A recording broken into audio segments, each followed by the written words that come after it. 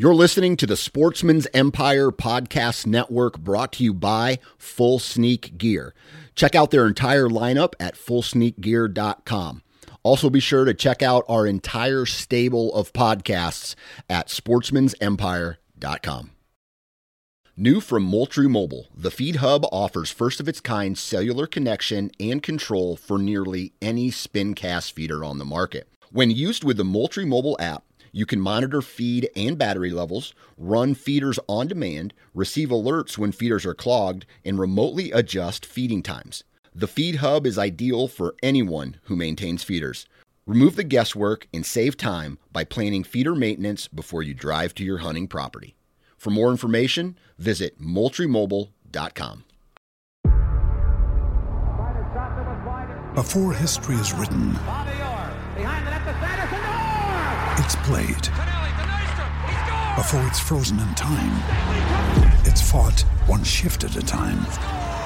Before it's etched in silver, it's carved in ice. What happens next will last forever. The Stanley Cup Final on ABC and ESPN Plus begins Saturday. Hey everyone, before we get into today's episode, I just want to let you know that our friends at Outdoor Edge have partnered with some great brands to help bring your fall full circle with their Field to Freezer to Fire giveaway. Here's how you enter. Go to their Facebook page and sign up to win some awesome prizes and packages from brands including Yeti, Weston, Bradley Smokers, and more. These are some awesome products that will help you process your game, keep your game in the freezer, and eventually cook it for your table. You have until January 15th to sign up, so take advantage of that. Outdoor Edge in the Field to Freezer to Fire giveaway.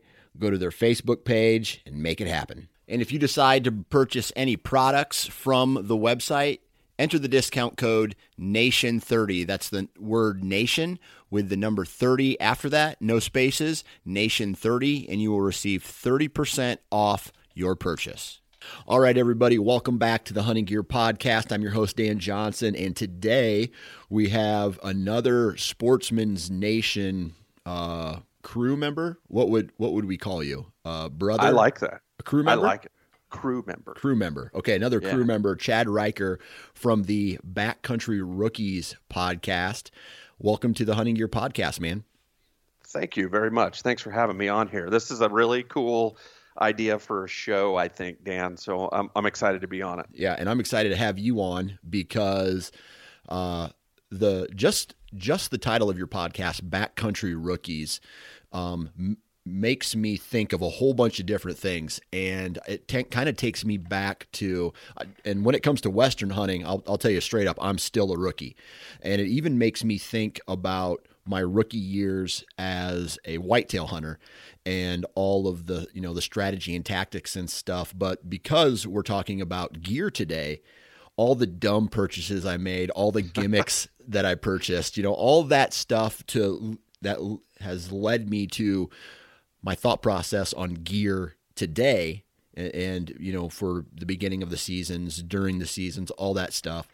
And I thought there's no better guy to talk about because in some way, shape, or form, you've already gone through that or are still going through that process of learning to hunt and be efficient with not only strategy, but your gear as well.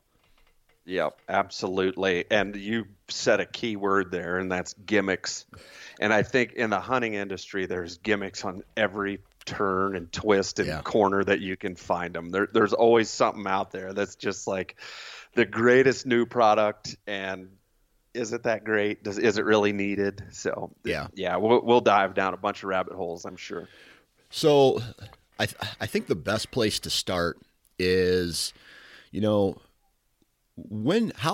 how many years would you consider yourself a hunter? I mean, the Backcountry Rookies podcast is only a couple years old, but are you a couple years old too when it comes to like Western hunting? Or how many years would you say you've been a hunter? Yeah, so I've hunted for a long time. Yeah. Never really out west. This is going on the fourth year for being a Western big game hunter. Yeah. I get it in the sense of that we do it now, right? The hiking and the climbing and stuff. And I've been hunting in Texas for a few years more than that. And then I grew up whitetail hunting every now and then in Indiana. I think an important note, though, is I'm a gear junkie. Yeah. And that comes from 18 years in the military. Yeah. Right. And always toying and messing with gear. The military is notorious for having very heavy equipment and gear. And I spent 18 years trying to find better ways to do stuff with gear, So it's not like tweaking gear is a new concept to me. It's something that I'm pretty used to. When you transition it into hunting animals, yeah, I've been doing that for 4 or 5 years now. Okay. So 4 or 5 years, when it came to, let's just say you're getting ready to go on your first elk hunt or your first mule deer hunt or a Coues deer hunt or whatever you decided you were going to go on. What was your thought process back then, as far as what kind of gear that you need versus what kind of gear that you want versus, maybe I should just buy $10,000 worth of Sitka and call it good because you fell victim to the marketing side of things. Right. And that happens a lot. So when I very first started, I was actually deployed on a military assignment, and I had lots and lots of time to listen to podcasts. And I took a lot of my knowledge. My initial intent was to use a lot of my military gear that I had and then supplement with outdoor products, right? For stuff that I didn't have. The more that I listened to a lot of outdoor podcasts, and this is pre-Backcountry Rookies, the more that I realized there is much lighter, faster, better options out there for backcountry hunters. So I started to pursue that, right? I wanted lighter gear. Instead of wearing my Army camo, which was the initial idea, I'm just, this stuff is functional. We chase enemies around in it all day long. Why can't I chase an elk around in it all day long? And then you fall into that marketing that you just talked about, and you fall into that, well, if I can shave a couple of ounces on a base layer, then maybe I should do that. Right. And, if I can, whatever. And it really turns into a weight reduction game at that point, where you start to think by shaving ounces, you're going to be better, more efficient in the field, in the backcountry, right, if you will. Over time, I've found out that a lot of times that you spend a pile of money. Literally, you could build a pile with it, and you save ounces. Yeah. Right.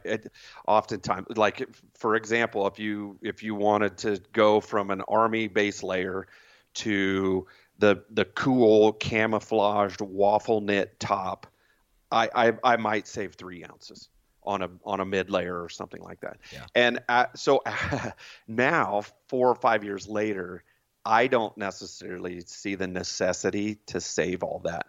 And I say that because I really do think that a lot of times, you mentioned it earlier, rookies, guys that are going out for the first time, a lot of them are whitetail hunters. And let's be honest, whitetail gear isn't the most lightweight stuff on the market. It's usually hot. It's meant to be put on and you're just sitting there, right? And you're trying to stay warm. And that might not be the most efficient thing to take out west. Likely it isn't, because it's going to be way too hot. You're going to sweat too much. So you can save some weight, but I challenge people to try to save money, because money equals education and opportunity. Yeah. Right. Does that make sense? Yep. Okay. And if I could expand on that a little bit, and then we'll come back to gear. Education and opportunity. And what I mean by both of those things is, for the cost of a ultra lightweight, super synthetic, moisture wicking, right? These are all buzzwords. Yeah. For the cost that it might cost you for that piece of that one clothing item, you could buy a 1-year subscription to some of these online educational platforms, right? Our podcast is sponsored by Elk 101's University of Elk Hunting. absolutely fantastic. And for $80, you can have a 1-year subscription for all the knowledge that you need. Instead of that lightweight base layer or whatever it is. Yeah. So, and then opportunity, in saving all of that money, it might give you the opportunity to take the drive in August for a scouting trip, to spend 4 or 5 days in the mountains of Colorado to test some of the gear that we're going to talk about, or to just scout for elk and look for behavior patterns and things in the animal. And that costs you a couple $100, really. It's gas money to get out there. Public land, man, you put your tent up on public land and you get out in the woods and you experience what 2,000 feet of elevation climbing feels like, and what 10,000 feet feels like. So that's my thoughts. I think those are important, absolutely important. So. Yeah. And I'll just expand a little bit on what you said. I think when it comes to the saving money, right? And we talk about this a lot on this podcast, but I think we talk about it because it's important. And that is, for me, I really did a lot of experimenting this year with brands and particular pieces of clothing that were not marketed to the hunting industry or the hunting community, right? So Sitka or First Light or Kuiu, that is marketed to hunters, right? Oh, absolutely. So 100%. So just so everybody knows, you're paying more money because they're marketing towards a specific niche. And if you are that niche, you're going to pay more for that. Now, what I really focused on this year was going outside of the market and finding similar garments that were much cheaper but performed exactly the same. And my entire whitetail season, other than a camo base layer, which has no relevance because it's underneath all this other clothing. You mean you don't buy that First Light camouflage underwear for an extra $20 for the pattern? Dude, I was rocking Hanes underwear. It works, right? Right. So I ended up experimenting with all that. And just like you said, redistributing your funds to other places, and some of this gear that I bought last year and this year saved me money out of my budget, and it allowed me to have enough money at the end of the year to go back to South Dakota for a second mule deer trip this year. Yep. And all I did, I had all my gear, and all I had to pay for was hotels and gas money. And this time of year, that's dirt cheap, right? Yep. As far as hotels are concerned. So it's just redistributing some of that budget and, or redistributing some of the cost into similar garments that aren't marketed towards whatever niche that is, whether it's, hey, elk hunters need this particular clothing. And I get it, right? That's how companies, make money. They got to market towards people. But I don't know about you, and I don't know about the rest of the listeners, but I straight up can't afford some of this gear. And I've gotten, full disclosure, I've gotten a lot of my Sitka, not all of it, but a lot of my Sitka, some of my First Light for free, because they have sent it to me to say, hey, Dan, check this out, do this with it.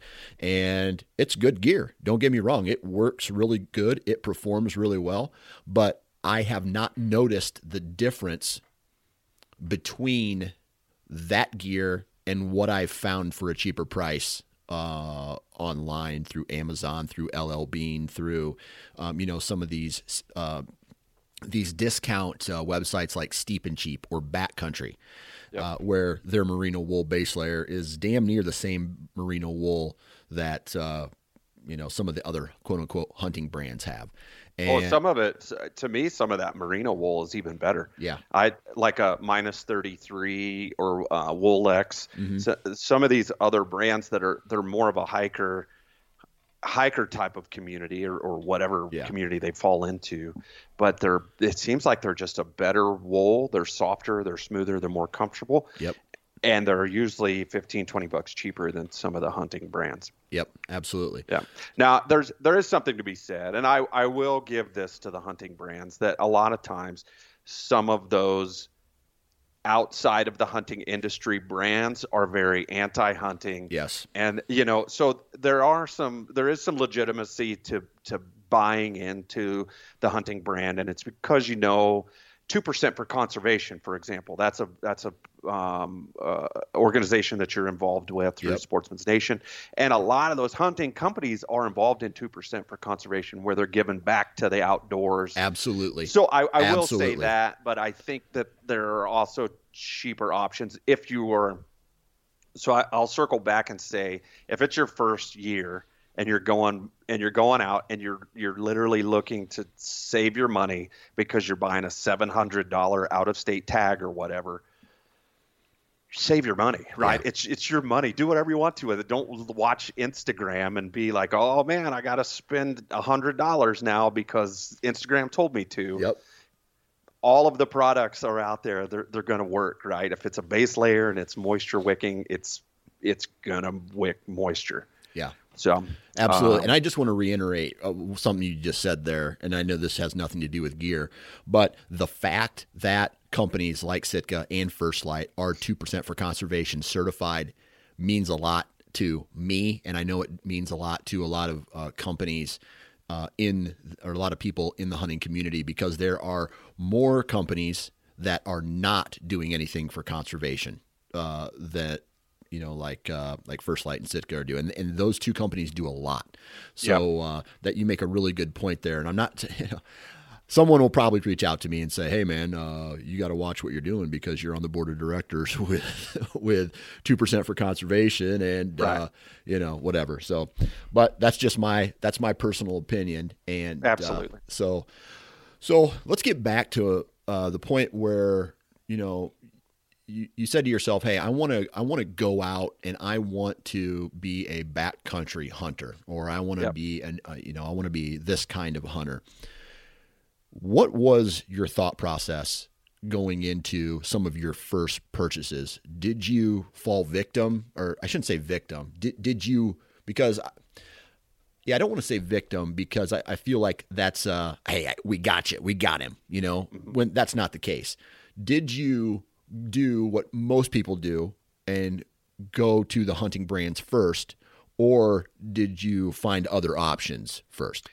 Well, so I did a little bit of both. Mm-hmm. I used some of my military equipment that I had.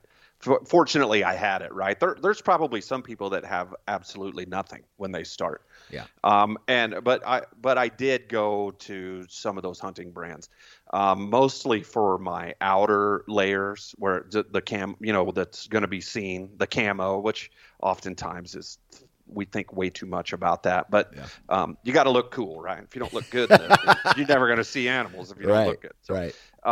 But I did. And then, when it came time to find boots, I really started doing some research on boots and backpacks and some of the more essential, and I'll call them essential because really it's tough to be out there regardless if you're backcountry is kind of a misinterpreted term a lot of times, I think. And I probably labeled my podcast incorrectly, actually. I don't know. But I think backcountry is often misunderstood. So if you're truly going backcountry where you're going like 5 or 10 miles deep, then I think you need to look for a different type of equipment than if you're truck camping. And we'll get to that too. But to answer your question, I did sort of fall into marketing and I started to buy some of those products that I saw the big names saying. Is that right? Yeah. Yep. Okay. So then, what was your progression then to now on how you identify a piece of gear that you need or a category that you need? Let's just say, for example, boots or a water filter even, or you mentioned before we started recording a sleeping bag. How do you do that research and say, okay, this is what I need, and now you have to go look for it? Yeah. So it all boils down to understanding the hunt that you're going to be on. If you are going to Oregon and you're going to hunt deep in the forest of Oregon versus hunting in New Mexico, your gear is going to be different. And it's understanding where you're going to be and how you're going to hunt. For example, when it comes to sleeping bag, if I was going up into Oregon, I would definitely want something that's water treated. It's probably synthetic because it's going to dry out a heck of a lot faster, versus if I'm hunting down here in New Mexico, I could use a down untreated bag, and the likelihood of me getting that thing wet is pretty low. And it'd be cheaper, it's lighter weight, So understanding where you're going. Boots is the same way. Figure out the terrain that you're going to be in. If you're hunting in Oregon, you might need gaiters. You might need other forms of waterproofing versus here in New Mexico. I don't wear gaiters down here in the Southwest. I've tried them a couple of times, and I just don't need them. Now, I did bear hunt up in Oregon, and I wore gaiters and weatherproof pants or rain pants almost the whole time I was out there because it was just wet all the time. It was always wet. So basically it's know your environment first, or what you're going to be using that gear for, and then find the application of that category or gear that works best for you in that environment. Yeah, that's my progression now. Yeah. When I started, I wasn't putting a lot of thought into it. I just knew I was going to Colorado, and I knew I needed gear to hunt. Yeah. And I think that's why we have all of the podcasts that we do now, because people are trying to help educate others. This hunting gear podcast, the Backcountry Rookies, there's a whole bunch of them out there where people can go for that type of information. Yeah. So I'm going to ask a 2-part question now. And then one is, and I'm going to share an example after I'm going to share an example first, and then I'm going to ask you the question. So my very first ever elk hunt, I went to Idaho, and I didn't have enough money to pay for a tent. The only tent I had was this big Coleman tent that, I probably weighed 15 pounds, right? It just came in a box, and then that was the only tent I had. And we were going to park at a trailhead. We were hiking 2 miles or 3 miles in, and then we were setting up a camp. Okay. So instead, I borrowed a tent that my buddy had for several years that was in a tote in his basement, and I didn't set it up. It's a little bit story of gear and learning curve, right? I didn't set it up before. Well, I get out there, I get to Idaho, get up in the mountains. All the parts were there, sent the tent up. Night number 2, it starts to rain, and I roll over in my tent, and I have about a half to an inch of standing water inside my tent. Right. So that night I had to crawl in bed with my buddy and snuggle up next to him. And the next morning we had to walk down, the mountain, get in a car and go to a different town, or go to the closest town, which was a touristy type town, and go to a sporting goods store there, where I overpaid on a tent probably by $300. I bought a $750 tent. Three-man tent, and that's really the only options I had. But it was lightweight, it packed down real tight, and I still use it today for all my backcountry hunts. But with that said, do you have any examples of categories or products that, one, you bought and said, I don't really need this, and you still have it because you use it, but you don't really need it? Or 2, you undervalued that product, bought something dirt cheap, or borrowed it, or maybe the wrong type of equipment for a hunt, and wished you paid more for the high-end gear? Well, I'm a buy once, cry once guy, usually. Yeah. So I will spend the extra money. But I know on that first purchase to get something that I really want, or it depends on what it is, really. But I also like to test a lot of stuff too. So when I say buy once, cry once, it kind of depends on the piece of gear. Some of the undervalued stuff, I think shelters will always be. You don't know you need it until you've got it. Yeah. That whole sleeping system, honestly, if it's a sleeping pad, a sleeping bag, or the shelter that you sleep in. And I don't think that it necessarily needs to be a $750 shelter. The first year that we went out, one of my hunting buddies had went to Walmart and he bought a one-man little tiny shelter thing that he got at Walmart, and it worked. It did the trick for him. He bought it because we thought we were going to end up backpacking in and hunting. We did for one night, and then we were back at the truck the next night. But it worked for him, and it was super cheap. If it's something that you're going to just try out for the first year, backcountry hunting, that is, I totally recommend just buying not that buy once, cry once mentality, and buy you a $60 shelter from Walmart and take it out with you. Use it. And if backcountry hunting or chasing elk is something that you truly love, then you'll start to figure out what you want, where you need to save money, how you can save money, what you want to spend a bunch of money on. Yeah. And how you're going to invest in that gear. Yeah. Yeah. And it will give you that first year. Well, if you take the advice we gave in the beginning of saving some of your money and going out for a scouting trip or something, you'll be able to test out a lot of that gear, and you're going to understand what works and what doesn't. Yeah. All the way down to the underwear and the socks that are, that you're wearing.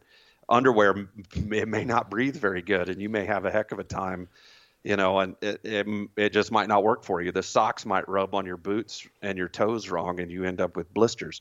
And if you can find all of that stuff out, then those are necessary changes that you're going to have to make. Yeah. And that goes with everything from like I said, socks and underwear, all the way up to that shelter.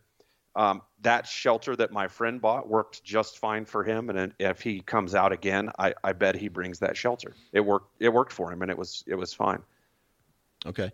So any examples that you can provide? I know you said you're a buy once, cry once guy, but any examples that you can provide of maybe a product or a category that you undervalued and it ended up like not necessarily ruining a hunt, but you maybe had some buyer's remorse and wished you would have stepped up and got something different? Yeah, my sleeping bag for sure. The first year, that I went, I started with an Army issued sleeping bag, which anybody that's in the military knows that it's a 3-layer system and it weighs about 6 pounds and it's huge. Yeah. So that was my initial plan. And then I heard on some other podcast somewhere how great quilts were. And I ended up with a quilt. And let me tell you,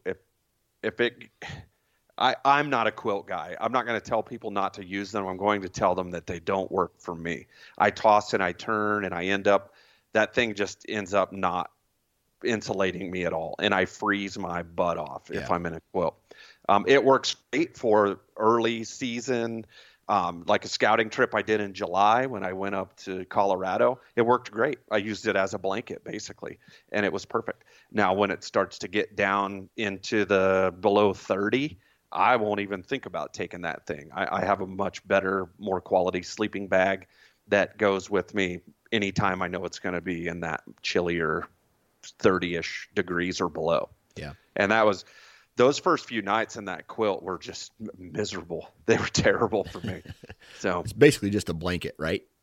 Well, it kind of is, but they snap in the back and they don't have a hood on them, so you can't cover your head up. So you end up, they're supposed to be they're marketed as lightweight, but for me, if I carry that thing around, I end up carrying a heavier base layer because I know I'm going to get cold. So I put on a heavier base layer, and then I've got a sock cap that I take with me and a neck gaiter. And I end up carrying a bunch of weight and a bunch of extra stuff because I'm carrying this quilt when I could have just spent the extra money and bought a really nice lightweight sleeping bag. And that's what I have now. Yeah. And that thing works great. Yeah.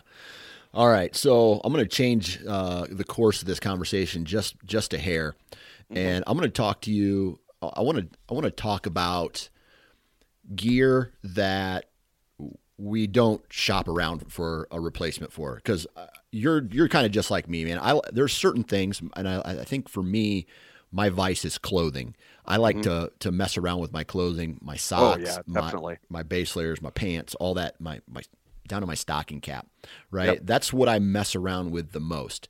I've got a whole closet full downstairs that are just random camos and different types and different weights and liners and all kinds of stuff. Right. Yep.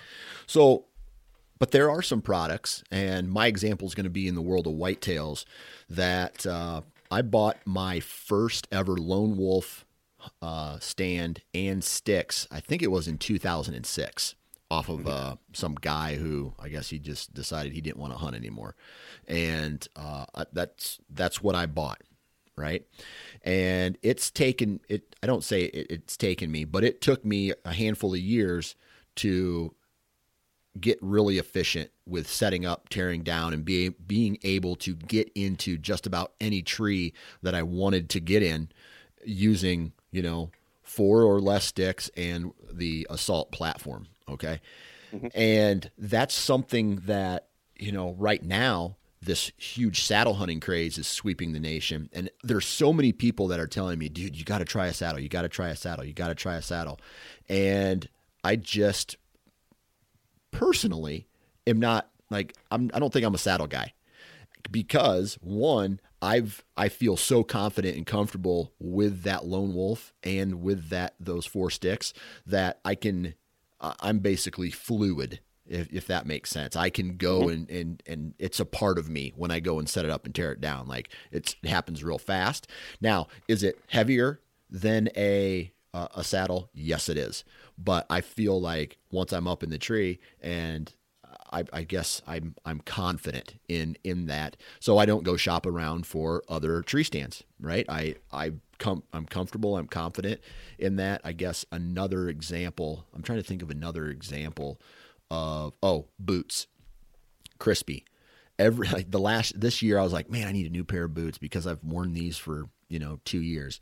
Well, I wore them for 3 years, and there's a chance that I wear the same boots for another year, because they're broken in, they're comfortable. I know how they're going to perform, and I don't want to necessarily go out and shop for a new pair of boots. I think the next time I go out and buy a new pair of boots, it's going to be the exact same pair of boots as I'm wearing right now. Mm-hmm. So those are a couple examples of products that I don't even shop around for or really dig into, because I know that what I have performs really well. Do you have any examples of a category or a product that you found it and you're comfortable with it? So I have a few different categories, if that makes sense. Yeah. And it's based on the season and the area that I'm going to go to. I'll say this, like if I was going to hunt archery elk in Colorado or here in New Mexico or Arizona or something, I have almost a go-to kit. And it's funny, now that we're talking about it, I almost probably just need to put it all in one container, and then I have it, right? And I can just pull it and go. And it's a layering system that I use. It's a shelter that I like to use, lightweight, uninsulated boots, and it's just easy. I carry a smaller pack because I don't have near as much gear that I would take with me. So it's almost a full system that I'm comfortable with. If it's something that I'm going to use later in the season, it's that different. It's that sleeping bag versus maybe my quilt. It's a different shelter. There's a lot of different ones, and I mean I can break that down if you want. For the layering system, my lightweight layering system is Sitka. It's something that I've used for the last few years, and I've gotten really, really comfortable with it. I actually use a lot of Sitka, but as of lately, I've been kind of trying out some new stuff and different brands just to try it. But that Sitka, it's just a lightweight pair of pants. I don't wear base layers when it's warm outside. A lot of guys do for the moisture wicking properties of it. I don't. I just don't like it. I get too hot. And then I just wear a lightweight base layer, and I keep a small jacket in my backpack that if it gets a little bit chilly or we stop somewhere, I can, throw that jacket on and warm up a little bit. Shelter, I use a floorless shelter when it's hot outside in the summertime. This year I did pick up something new. I got a floored, it's a little 2-man ultralight pop-up tent that weighs 2 pounds. And that's something that I'm going to try to incorporate this coming year. Yeah. Because there's a lot to be said for that too. A floored shelter versus a floorless shelter. there's a big difference there. And a lot of people coming out maybe for the first time aren't familiar with rattlesnakes and field mice and all of these other things that could, I mean, the likelihood is very low, but they could show up in your tent if you don't have a floored shelter on. Right. Ants, bugs, just kind of whatever. It doesn't bother me. I don't mind. I'll sleep on the ground or, on a sleeping pad or something. But now some of these ultralight little pop-ups with a floor in them, 2 pounds is hard to beat. Yeah. That is super, super lightweight, and they're becoming more affordable. So that was just something that I wanted to incorporate next year that I'm going to try. Gotcha. Yeah. But do you have a go-to product that you just like, dude, this is badass. Like, I'm not going to change this up. I don't think I do, man. Okay. Yeah, I do have one, and that's my headlamp, I guess, if you want me to narrow one down. Okay. But it's because I use so much different stuff, and I'm like you. I tinker a lot. I think I said buy once, cry once earlier. Yeah. Now, as I'm thinking about it, you don't do that. I have way too much stuff to buy once or cry once. You need to have a garage sale. It sounds like. Yeah, you're not kidding. But I do. My headlamps are absolutely important. I use black diamonds. A lot of guys would use something different, but I think it's probably one of the most used items in my pack. Yeah. Literally, I keep 2 of them. I keep one of them fully charged and ready to go in my truck, and then I always keep one in the hip belt pouch of my backpack, ready to go. Yeah. So yeah. So let's see here. I want to talk a little bit about your first backpacking hunt where you took your tent in with you and your food in with you and all that stuff. Yeah. And then compare it to what you are taking in with you now. On your first hunt like that, did you underpack or did you overpack? I think I was overpacked a little bit. Okay. I was fortunate enough. There's so many really, really good videos out there on YouTube with different guys that are doing these what's in my pack videos. And we're actually we have some coming from Backcountry Rookies too, but they're a little different take on the what's in my pack. Those will be coming out here starting in January. And then, but I overpacked a little bit. And I only say that because I'm really comfortable with being outside and I'm comfortable with being in uncomfortable situations. So when I watch these videos, I think, yeah, okay, I don't need all the extra stuff. But you'll see a lot of guys where they'll take 2 or 3 extra changes of clothes, yeah. Right? When you're going out for 4 or 5 days. And if you need that, that's fine. But I would challenge people to maybe, before you go to the backcountry, go camping for a weekend, wherever you're from. If you're from Iowa or Indiana, go camping for the weekend, wear the same clothes for the whole weekend. And you'll find out that there's a lot that we often overpack for things like that. Yeah. But yeah, I was overpacked a little bit. I always over food. I always take way too much food, and it's always heavy because food is the heaviest component to your pack. Yeah. If you're going out for multiple nights. Yeah. And I listen to all of these whatever mountain toughs or whatever you want to call it, man. All these people, and I have a good friend, Kyle Camp, who talks a lot about food and keeping your nutrition up so that you can keep your energy up. And I always take too much food. I never eat as much as I'm supposed to.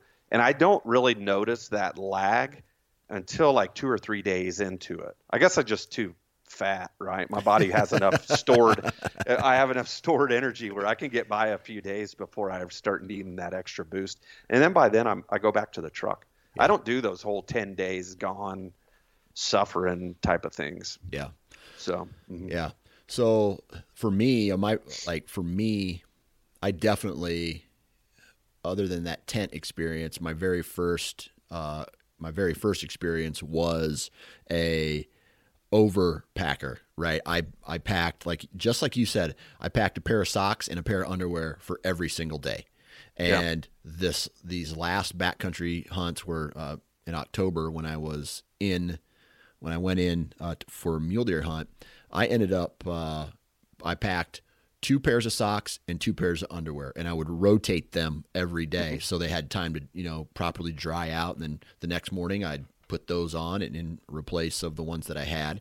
And then one clothing. Like I knew the pants that I wanted to wear, the base layers that I wanted to wear, and that's what I wore the entire time. So there was a shave right there, right? Yep.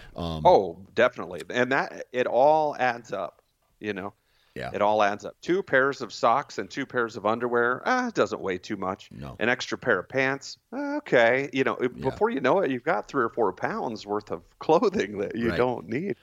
And like you said, when you rotate those socks and underwear, if you're in a place that has water, a water source, lakes or creeks or streams or whatever, wash them out and hang them off your pack and let them dry while you're rotating them or you're wearing the other ones. Because then you have a clean pair. They're not just a sweaty pair that have dried out. Now you have they're rinsed off and they're halfway clean at least, and then they're dried because they're hanging off your pack. I always think it's funny when you see guys out, you see them trekking around on a trail or something, and there's a pair of underwear hanging off the back of their pack, and you don't think twice about it, right? You're just like, oh man, okay, he's been out here a couple days, probably washed them out. Yep. Yeah. And then I'm trying to think of, man, if you would have looked in my pack the very first elk hunt that I went on, you would have straight laughed at me, because other than my evening freeze-dried meals, all I brought were bars. So I had like just bricks of bars that I brought with me. And, I was eating maybe 3 of them a day, and I packed just way too many of them, right? And by the time we left, I only used half of them, right? Yep. So, like you said, the food. So now I'm, bringing in some beef jerky. I'm bringing in some trail mix, and I typically eat light throughout the day, and a majority of my calories are coming from my evening meal. So I'm shaving there as well. However, this year was a really dry year in South Dakota, so I had to pack. I didn't know where, the water was low already last year when we went. So this year they had somewhat of a drought out there, and there was a lot of dry creek beds. So I had to bring in my water with me, and I was hiking 3 miles in, and I planned on being there for 3 days. 3 days worth of water. That's a lot of water to hike in. I think I ended up bringing in 3, 6, 7 or 8 liters of water with me. And that is heavy as shit, just to let you know. It is. Yeah, it is. And how far away from the truck were you? I was about 3 miles. 3 miles. Yeah. 2.5, 3 miles. Yeah. Yeah. Okay. So there's times where this is my personal opinion. You may not, like, if water is really, really scarce, and this is for new guys, right? Because there may be some really experienced hunters that will listen to this and tell me I'm 100% out of my mind. But if you're a new guy, don't try to carry all that water, right? Let me rephrase this. I think it's over dramatized or it's made over cool to go and do these. I'm gone for 10 days and I'm deep into the backcountry. If it's your first year, don't try to do it. Take enough water with you to supply yourself for the day. Go back to the camp at night. Take some buddies with you so that you got some stories to swap around the campfire. Eat good food. Drink a couple of beers if you want. Enjoy the hunt. Yeah. Because your likelihood of learning something, maybe you don't kill something, who cares? But you've learned something and you take something away, and next year when you come back, you have all of that additional knowledge that you learned, and you know what gear upgrades need to be done, or some of them, right? Maybe you haven't totally dialed your system in, but at that point, okay, I know how to filter water now because I did it from a seep up on the mountaintop. I've never filtered water from a seep. Now I know this is what I need to do it. And you can take so much away from that. And then it's learning it over time. And there is a lot to be said for that. Yeah. And I'll give you another little hack or whatever you want to call it, money saving tip. If there's 3 guys, right, and they're going out from Indiana. I use Indiana because that's my home. There's 3 guys and they're going out. Don't everybody pay $700 for a tag. Your likelihood of tagging out on 3 tags in Colorado in the course of your 5 days that you have, because that's how much vacation you have from work, your likelihood is almost zero on tagging out on 3 tags. And there is so much meat in one elk that I promise you 3 dudes are going to eat really good. Yeah. So draw straws. 1 dude buys a tag and gets to keep the rack of the bull or whatever, or share it. I don't know, as a trophy. But anyway, I don't think that that's $1,400 that could be saved between a group of 3 guys if you buy 1 tag and you all hunt together and you learn how to hunt. Everybody takes home a quarter, part of a back strap, some of the meat, and everybody's happy. Yeah, absolutely. And just to elaborate on that buddy system, this year, it was last year when I went on my mule deer hunt and we hiked in, we saved weight and probably saved some money by sharing equipment, right? So we shared a cooker or a jet boil or whatever it is. And then, like, he doesn't have to bring one in. He doesn't have to bring gas in because both of us, one of us boils the water, dumps it in the one food the next day. Mm-hmm. Yeah, definitely. So there's certain items that maybe even a first aid kit, right? Or other things that 2 people don't need, right? You just bring one of something when you have 2 people. And then that way you're cutting weight there as well. And for our example was we brought in more water to replace that weight. And that just, kept us happy there. So, I'm trying to think if there's anything else I wanted to talk about in regards to, okay, here's what I want to talk about. Suggestions, right? Yep. So whether it's your experience from whitetail hunting, whether it's experience from your backcountry hunting, we've talked about cost savings, right? So we have a budget, X number of dollars in it. We're fairly new, or or maybe even we're experienced a little bit. Where do we skimp and save, and where do we buy once, cry once, as far as products are concerned, your first couple years? Yeah. Because, don't get me wrong, but there are products and pieces of gear that trump other products and pieces of gear. For sure. Well, don't skimp on it unless you're hunting with a group of people. Then you can skimp on the cost of a tag, like I said earlier. But if you're going solo, and a lot of guys do, then go solo. Yeah. Don't buy cameras. God, I hear people all the time that are like, I got to do it for YouTube. Dude, if it's your first year and you're going hunting, none of it is for YouTube and none of it is for Instagram. Yeah. That's trash.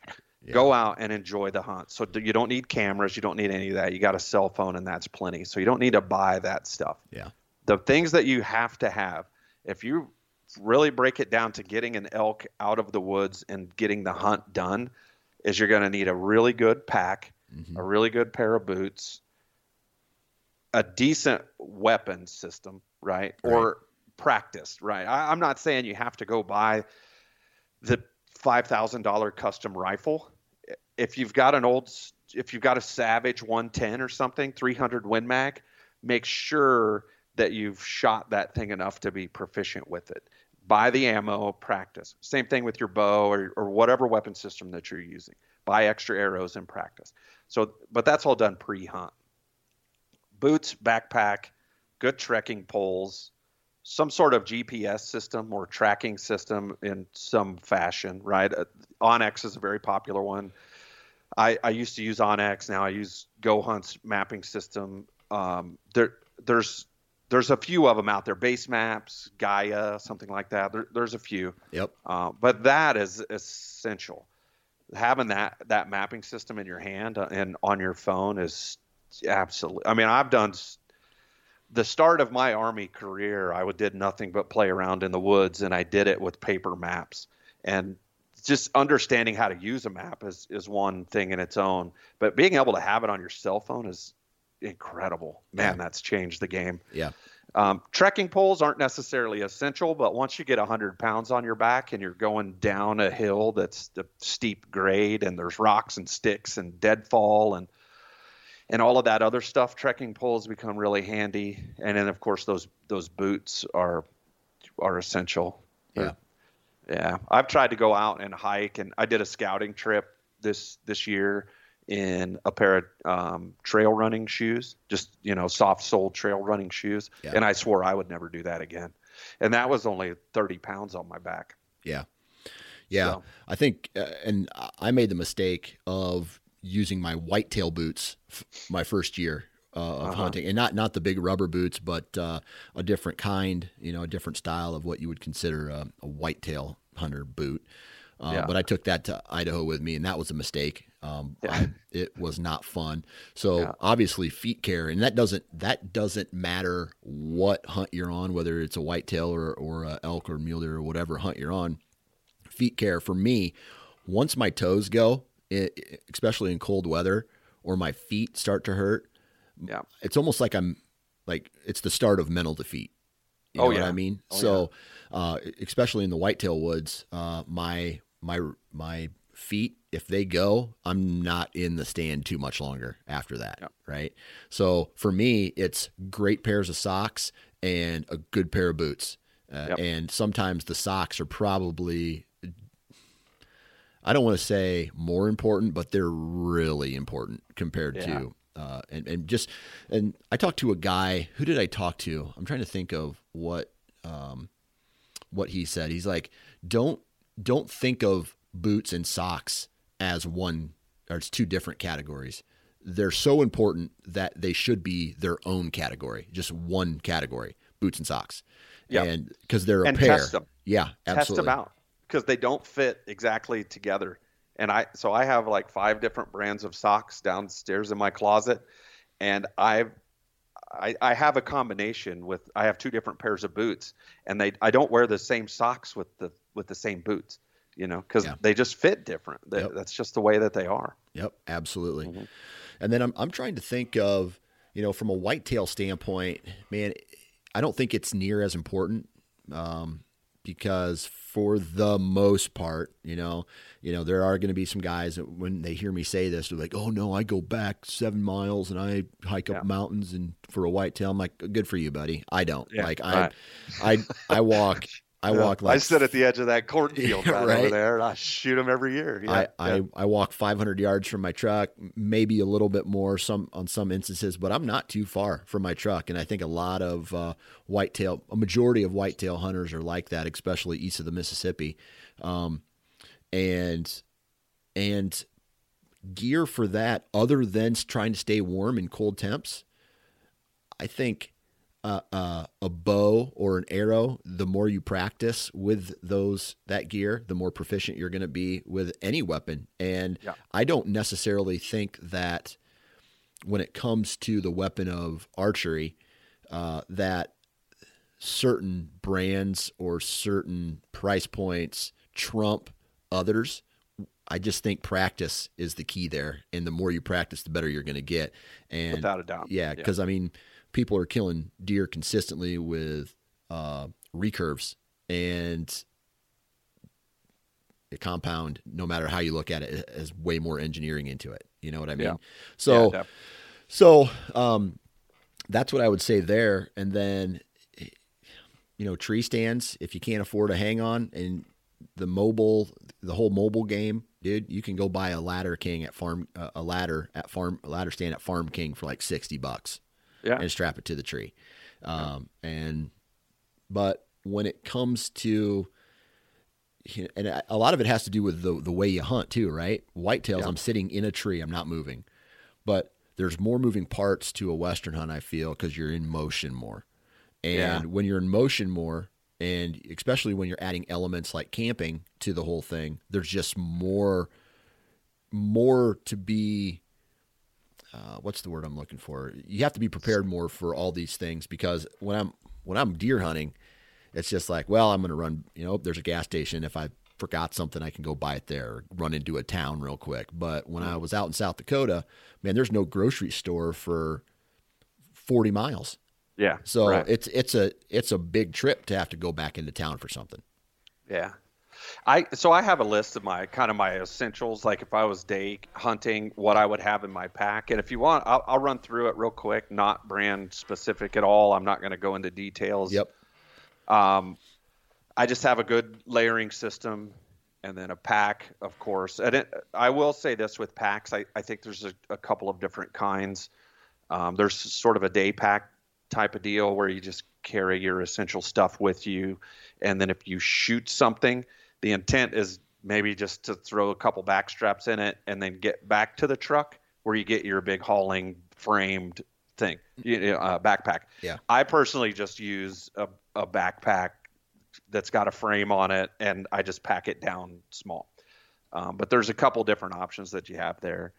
Good boots, weapon, GPS, trekking poles. And trekking poles, we didn't touch on them too much, but they can go from, I have a set that are $50 that I bought off Amazon, and I've got a set that are like $200 that are full carbon fiber from MSR, right? Yeah. You can get them everything in between. Yep. Another really important thing that we didn't touch on was wind checker. And so when you're hunting in the mountains and whitetails are the same way, but when you're hunting in the mountains, the wind is going to make or break how you approach the animals that you're going to hunt. So wind check is important. And I always keep a fresh bottle on me. And then I always have one back in the truck too. And that's way more than you would ever need. But I keep a lot of it because I think it's that important.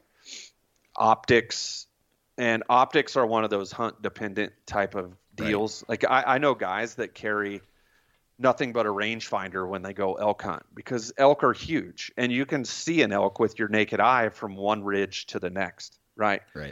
Unless you're judging for it's a 300 or a 320 or a 350 or a 360 bull. I personally don't care if it's legal. I'm going to go after it. But so I know guys that hunt with a rangefinder, and that's all that they use for binos for optics for elk hunting. Versus this Coues deer hunt that I'm going on, I would never just take a rangefinder. I've got an 85 millimeter spotter and 12 by 50 binos and tripods, and I like my whole optics setup is 100% different for a Coues deer hunt than it is for an elk hunt. So that one is sort of understand the game that you're going to hunt and how you want to hunt. Calls, of course, calls are important. If you're elk hunting, you're going to have your reed calls or your hoochie mamas or whatever it is that you're using for calls. Make sure you have those. A kill kit is important, I think. Yeah. And that is the game bag. It's just your ways. If you are 2 miles or 5 miles from the truck, you can prepare that animal. You can break it down. You can bag the meat. You got everything that you need with you to make that happen. And that stays in my pack. We talked about a headlamp. I always make sure my tags are with me. Usually my tags stay in my bino harness just because then if I do drop my pack, I have my tags, and I always keep a knife in my bino harness too, where I can start cleaning an animal. And I can start preparing it right there. Yeah. Toilet paper. I don't go anywhere without it. I had an instance here in New Mexico where I lost a pair of base layer bottoms because I jumped out of my truck. I had my rifle with me. I was going to look for a bear, and I was like, I'm just going to run down this drainage real quick. And it looked bearish to me.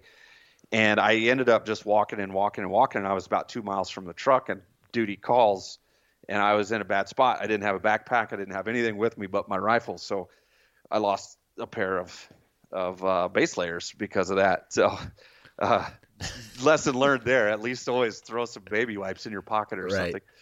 I put food and then cook stove. You mentioned the Jetboil earlier. My Jetboil is one of those things that we talked about earlier where I've never changed it, and I absolutely love that thing. I love my cook stove.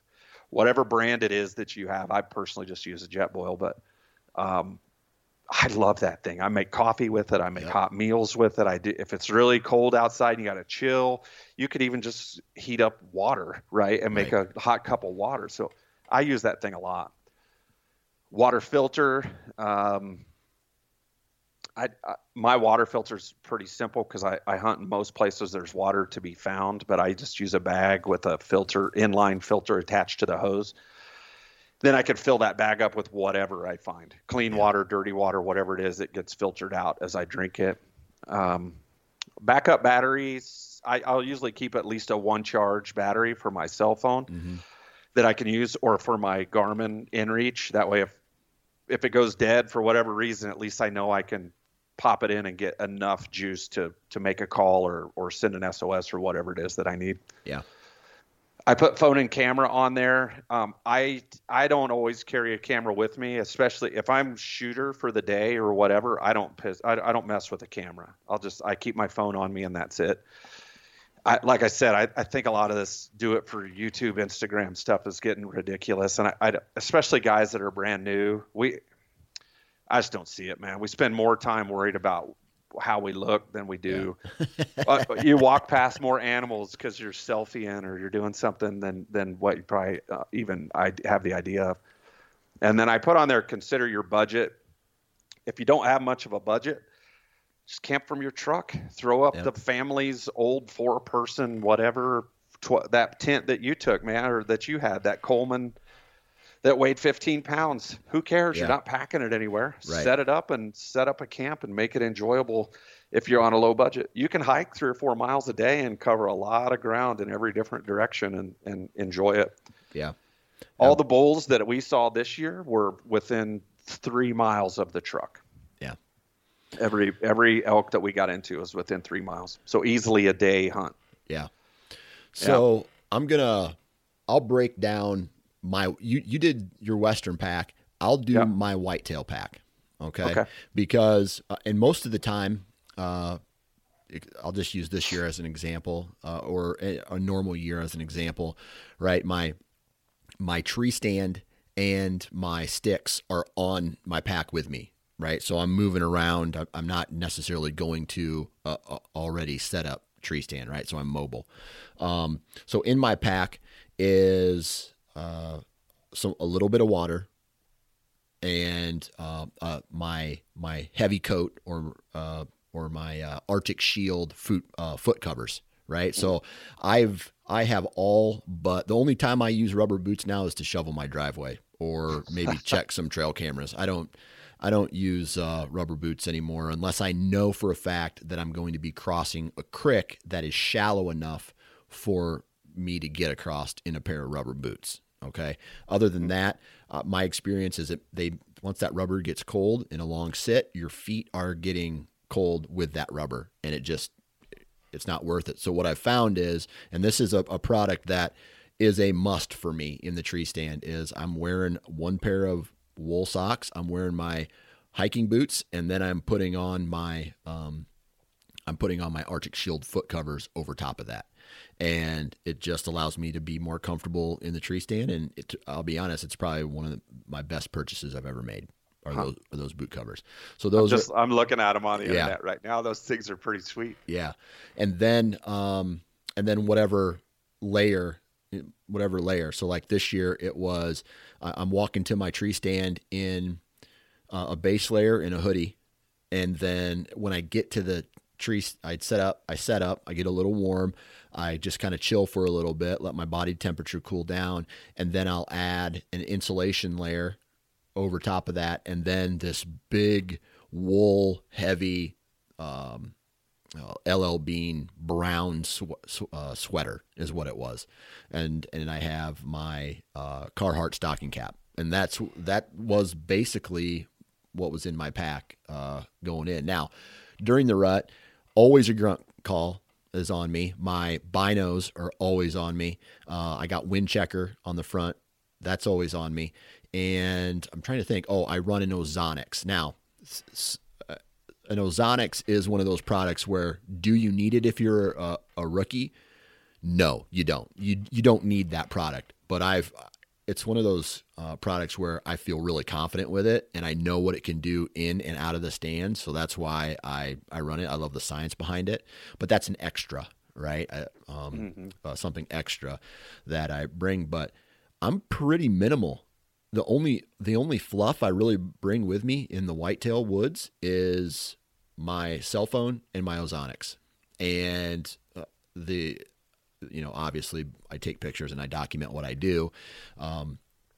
And yeah, but you've been doing it for a while. Yeah. And my point when I said that is, if you don't know what you're doing, and I get it, you're trying to tell the story to the family or the people back home right, or whatever, just take a few pictures. But a lot of times it's almost like I've seen it on Instagram, and I've seen it where it's literally like I'm driving away from the driveway, and this entire hunt thing is documented. And I did a little bit of that my first year too, and I realized really quickly, like, you know what's a whole lot more fun and enjoyable is to leave your phone in your pocket and to just go out and learn and watch the animals and move and just be part of it and be out in the wilderness and not worry about all the other stuff, that goes along with it. So I used to sell film, I guess. Dude. I used to sell film, so I was bringing a camera arm, the base of the camera arm, the camera itself,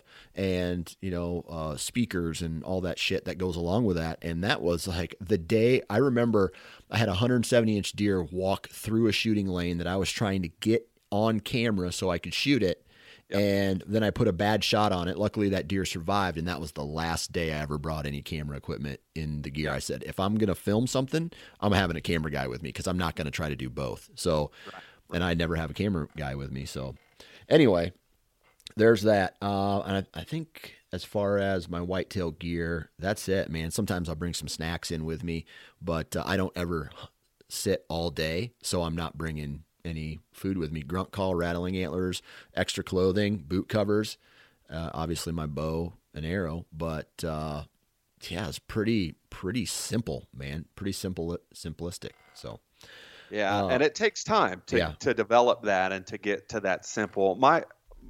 All of my stuff is very simple now, and I've just learned, there's guys that have been doing it a heck of a lot longer than I have, but 4 and 5 years and playing with different products and testing new stuff, I know what I like, and I know what works for me, and I know when to use it and what environments to use it in, and it's just something that you develop over time. Yep, absolutely. And I think the learning curve probably was accelerated because of podcasts and different YouTube videos and things that you can watch and you can learn, like denim and flannel. Yeah. Now okay, those probably aren't going to work. They will work. That's what I wore in South Dakota. You don't want it to work for 7 days straight. Yeah. You're not going to live in that stuff for 7 days. But I hunted out of my truck in South Dakota this year, and I wore, I don't even know, they're like a Dickie. It's like a Dickies. I go like guys who work construction wear them a lot, or guys who are cutting trees down.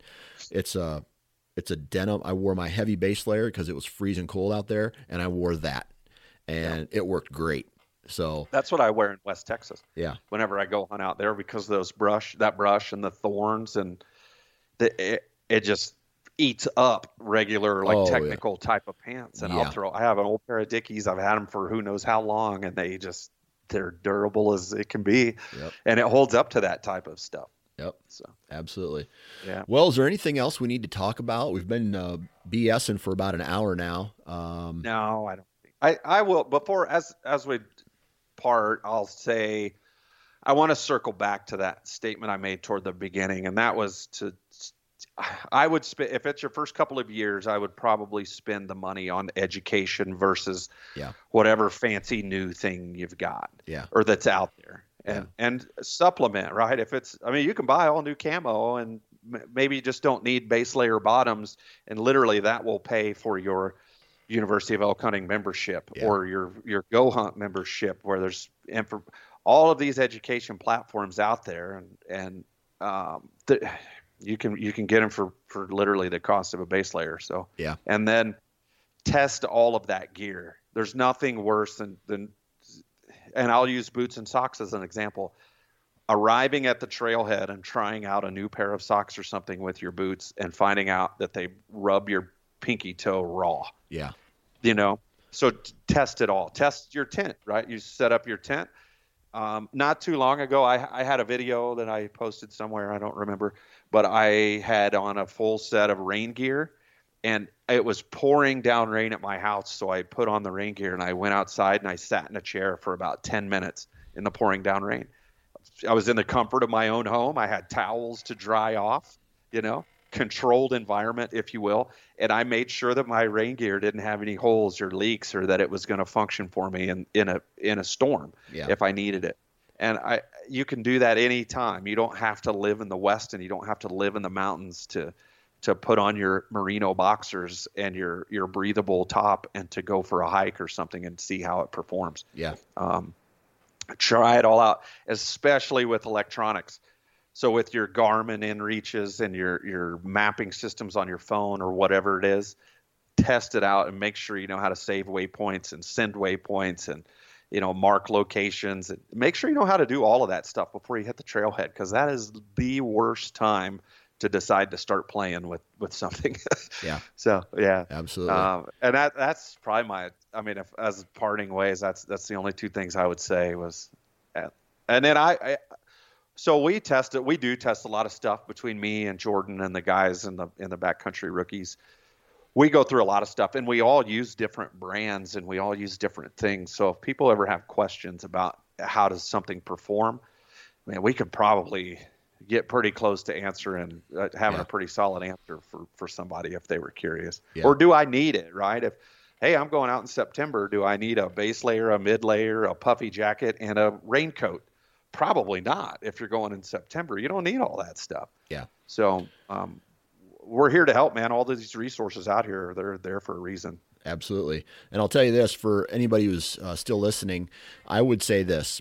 If you are ever thinking about, you're a typical whitetail hunter and you're ever thinking about going west and you don't know where to start, the starting place is the Backcountry Rookies podcast, because there's a ton of information. I'm lucky because I don't listen to all of the episodes, but I get to edit all of the episodes. So I get to listen to bits and pieces of them, and you're going to learn a shit ton from this podcast. So heads up. We've set it up that way. It was really, and that was the whole idea behind it. And that was the whole idea, is the majority of those episodes are not us as the rookies talking, is we bring on those subject matter experts. And through one experience of the last 4 or 5 years and talking to experts, that's how we've been able to accelerate our learning curve, right? Because not only if I go out and I tear something up or I misuse a piece of equipment, I can come back and call somebody and say, let's do a podcast about that. Yeah. And then I learn more about it. And we've been able to do that. So I think it's a good platform. Of course, I'm a little biased, but I think it's a great platform. All right, man. Well, hey, Chad, I appreciate your time. Thank you very much for hopping on and BSing about gear with us today. And man, I'll talk to you when I talk to you. Appreciate it, Dan. Thanks for having me on.